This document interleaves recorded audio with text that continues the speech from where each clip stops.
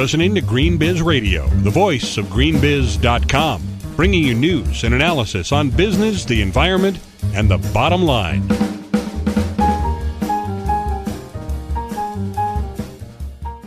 For GreenBiz Radio, this is Jonathan Bartolini. Kirsten Ritchie is the Director of Sustainable Design with Gensler, the international architecture, design, and planning firm based in San Francisco. Today, she talks with GreenBiz Associate Editor Leslie Guevara about adaptive reuse, a practice that gives new life to old buildings. Kirsten Ritchie, welcome to GreenBiz Radio. Thank you for joining us today. Well, thank you, Leslie, for having me. I'm looking forward to our conversation. Please talk to us about adaptive reuse. Why are we hearing more and more about this strategy these days? Certainly, I'd love to chat about it with you. What I first would like to do for our listening audience is have them understand what adaptive reuse is, or when we use that term, what we believe it is.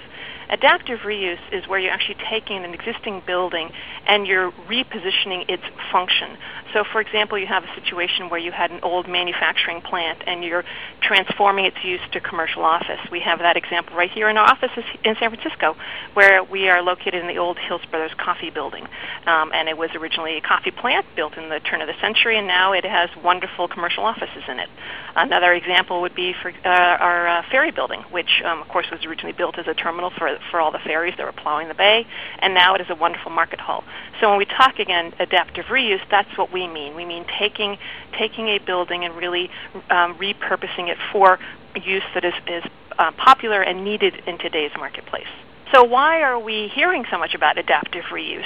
And why, you see it in the newspapers, of course, a lot in the design magazines, a lot in the development area. And the reason for that is, first of all, we have a huge amount of existing building stock, and we need to be smarter about using it. Particularly if you look at like the older buildings, they have wonderful bones from a design perspective. They have high floor-to-floor ceiling heights that allows us to bring in a lot of natural daylight.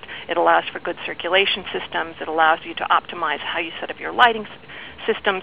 And of course, the buildings themselves are pretty strong, sturdy buildings. They've been around so long, and they have a lot of materials in them, and you want to take advantage of that. Also, the buildings, in particular, that were built, with the earlier part of the century, were designed to optimize their performance in what we call the passive state. That is, being able to take advantage of solar orientation and wind and natural ventilation, because we didn't have such, reliance that we do now on mechanical systems for our comfort. So they're very smartly designed buildings. The only thing is that their use, or what they were originally designed for, is no longer needed. And so what you now want to do is say, how can I take this building that's, for example, plunked down in the middle of a city, an old manufacturing plant, and take advantage of it, because we need housing, or we need offices, or we need hotels, and can we use these buildings to provide that function? And the answer is absolutely yes. And so, we're really getting so much smarter about repositioning and reusing and adapting the use of these buildings to meet needs that we have in the marketplace right now. Now, we're talking about ways to transform the built environment, and it sounds like this is part of the same extended family of strategies that could include industrial infills and retrofits. How is adaptive reuse different, or is it different? It's part of the whole, I think, the package. What you do want to have from a green perspective or sustainability perspective to really make your cities or any area environment, you need to have good density, and you need to have mixtures of uses. And so, when you're talking about, like, for example, infill is a situation where you already have low density and you're trying to increase the density. In the case of brownfield redevelopment, you've had, industrial activities that have contaminated the surrounding environments, and you need to clean them up. And unfortunately, in many cases, that means you have to bring down the buildings themselves because they've been, quite contaminated, and you have to address the underlying soils. In the case of adaptive reuse, you've got a building, you've got good bones, but it's just, its use doesn't really fit with what's growing up around it, and so you can modify that by, again, saying, what do we need here? Are we in an area that's heavily commercial, and maybe we need to have more housing?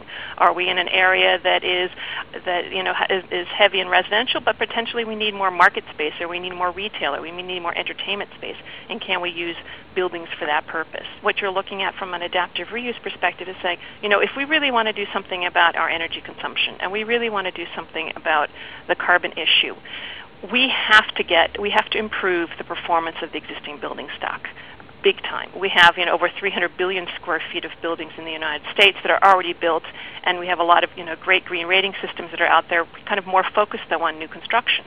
But to get our energy down, we've got to go after those 300 million square feet of existing building, and by going into an existing building, adapting its reuse, improving its performance, being smarter how you manage, for example, manage daylight and provide thermal comfort, we can significantly reduce the energy consumption associated with the operating of that building as well.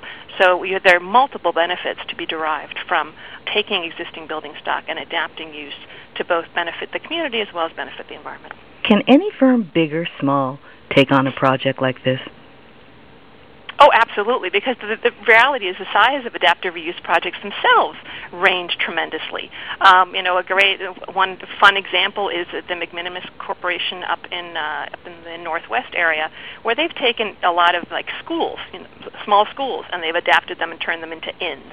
That's on one scale. On another scale, you have the big the Ferry Plaza project. You have another example is a big project that we worked on in Chicago, which actually is our offices. It's 3 department stores that are linked together to provide now commercial office. These were all built in the 1930s and 1940s, and it's interesting because you can actually see the variation architecture across the buildings, but by being smart about how you design them, how you link them, how you fit them out, you provide a seamless experience, and yet you're linking very different architecture.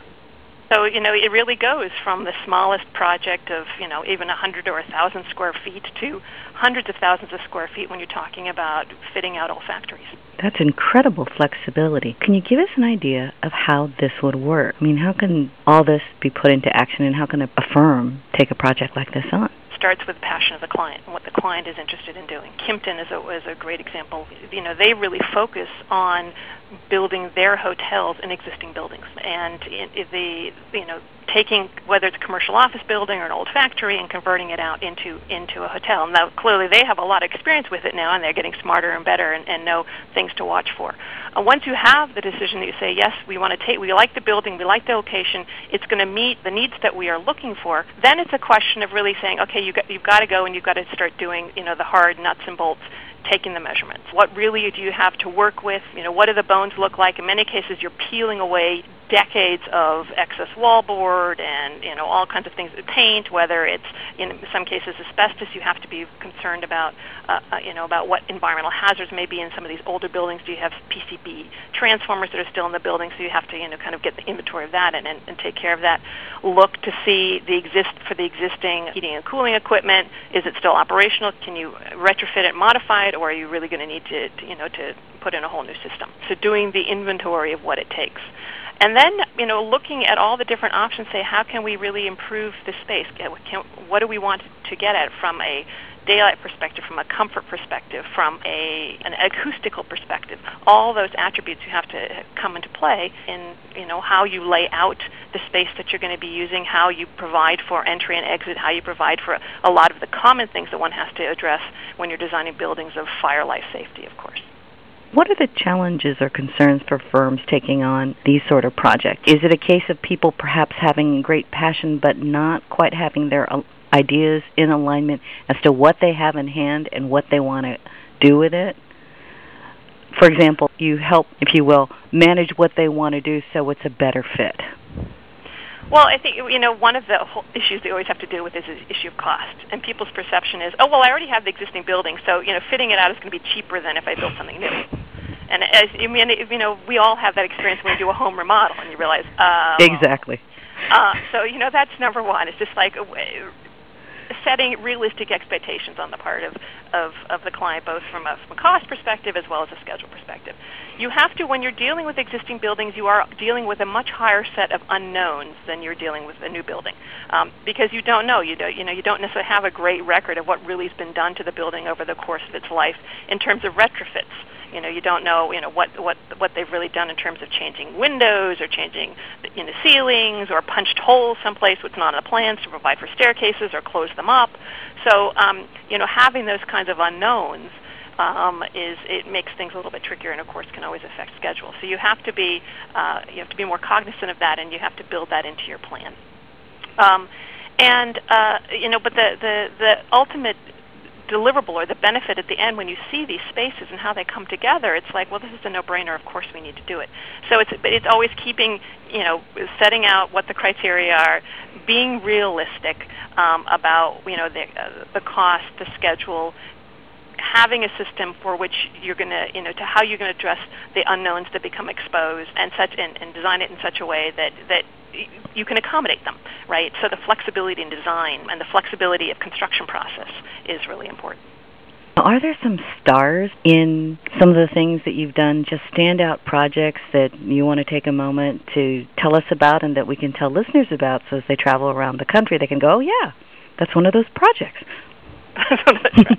Well, we have a lot of them. Gensler really started working on the commercial, on the interiors of buildings, and so as a result, we've been doing, kind of adaptive reuse for 40 plus years. So wherever you have, number one place is just look for where a Gensler office is, because chances are it's part of an adaptive reuse project. But some of the really interesting ones I mentioned earlier, the the Hills Brothers project here in San Francisco, which is on the corner of Harrison and Embarcadero, right near the foot of the Bay Bridge. A beautiful, beautiful old brick building. So of course there you have the challenges of dealing with masonry and needing to reinforce. It's also somewhat historic, and so we have to deal with the issues of single pane glass. If you look and you see what's been done in terms of that space, with kind of some retail on the ground level. We've got Starbucks, we've got a couple of restaurants, and then the commercial office space is really quite beautiful. Another project that's recently actually just been gone out is Center for Halstead, which is in Chicago, and that is an interesting mixed-use adaptive reuse, where again it was an old kind of retail department store, and it's been turned into a very lively community center, as well as with a Whole Foods market, and that's another neat project to look at. You have the, as I mentioned, the Kimpton projects. We're working on one right now with them in Pittsburgh. It's the Architects Museum. And that's another great, place that you go and that demonstrates kind of how you use adaptive reuse in the hospitality marketplace. In many cases, if you go into kind of the old downtown areas of cities, or where there were industrial areas, you've got these great old brick or masonry buildings, you can often find wonderful examples of adaptive reuse. Great. What top-of-mind thoughts would you like to leave listeners with about green building and adaptive reuse? Well, I think the first thing is to think that adaptive reuse is really the ultimate in terms of green building, because you are taking full advantage of the materials that are there. You also have the history of the place, which certainly speaks to green building and building the sense of community, which is so important from a sustainable perspective. It has its challenges. There are other people who say, it's so much easier to just tear it down and build something new. But I think you should always look at a building first and say, hey, is this appropriate? Can we adapt the reuse of this, or adapt the use of this building to deliver what we want, or do we really have to go the brutal step of tearing it down and building something new? I think it's being creative about space. Don't think that we're going to just take a space, for example, if you need something for office, and slap a bunch of offices against the windows so you don't get light coming in. Speaks to needing to be adaptive and how you approach that particular market. And again, whether it's office, or if you look at, for example, the Ferry Plaza and how it's a market, but it really is this constellation of all the little stalls, and how you make that work. So you have to. It's not like a big old supermarket with a certain formulaic approach. You have to be very creative to be successful. I think the most successful adaptive reuse projects are those that really have allowed a lot of creativity, and that creativity to be able to show through in the design, and more importantly, the experience for the visitor. Wonderful. Kirsten, thank you so much for joining us today. My pleasure. Thank you.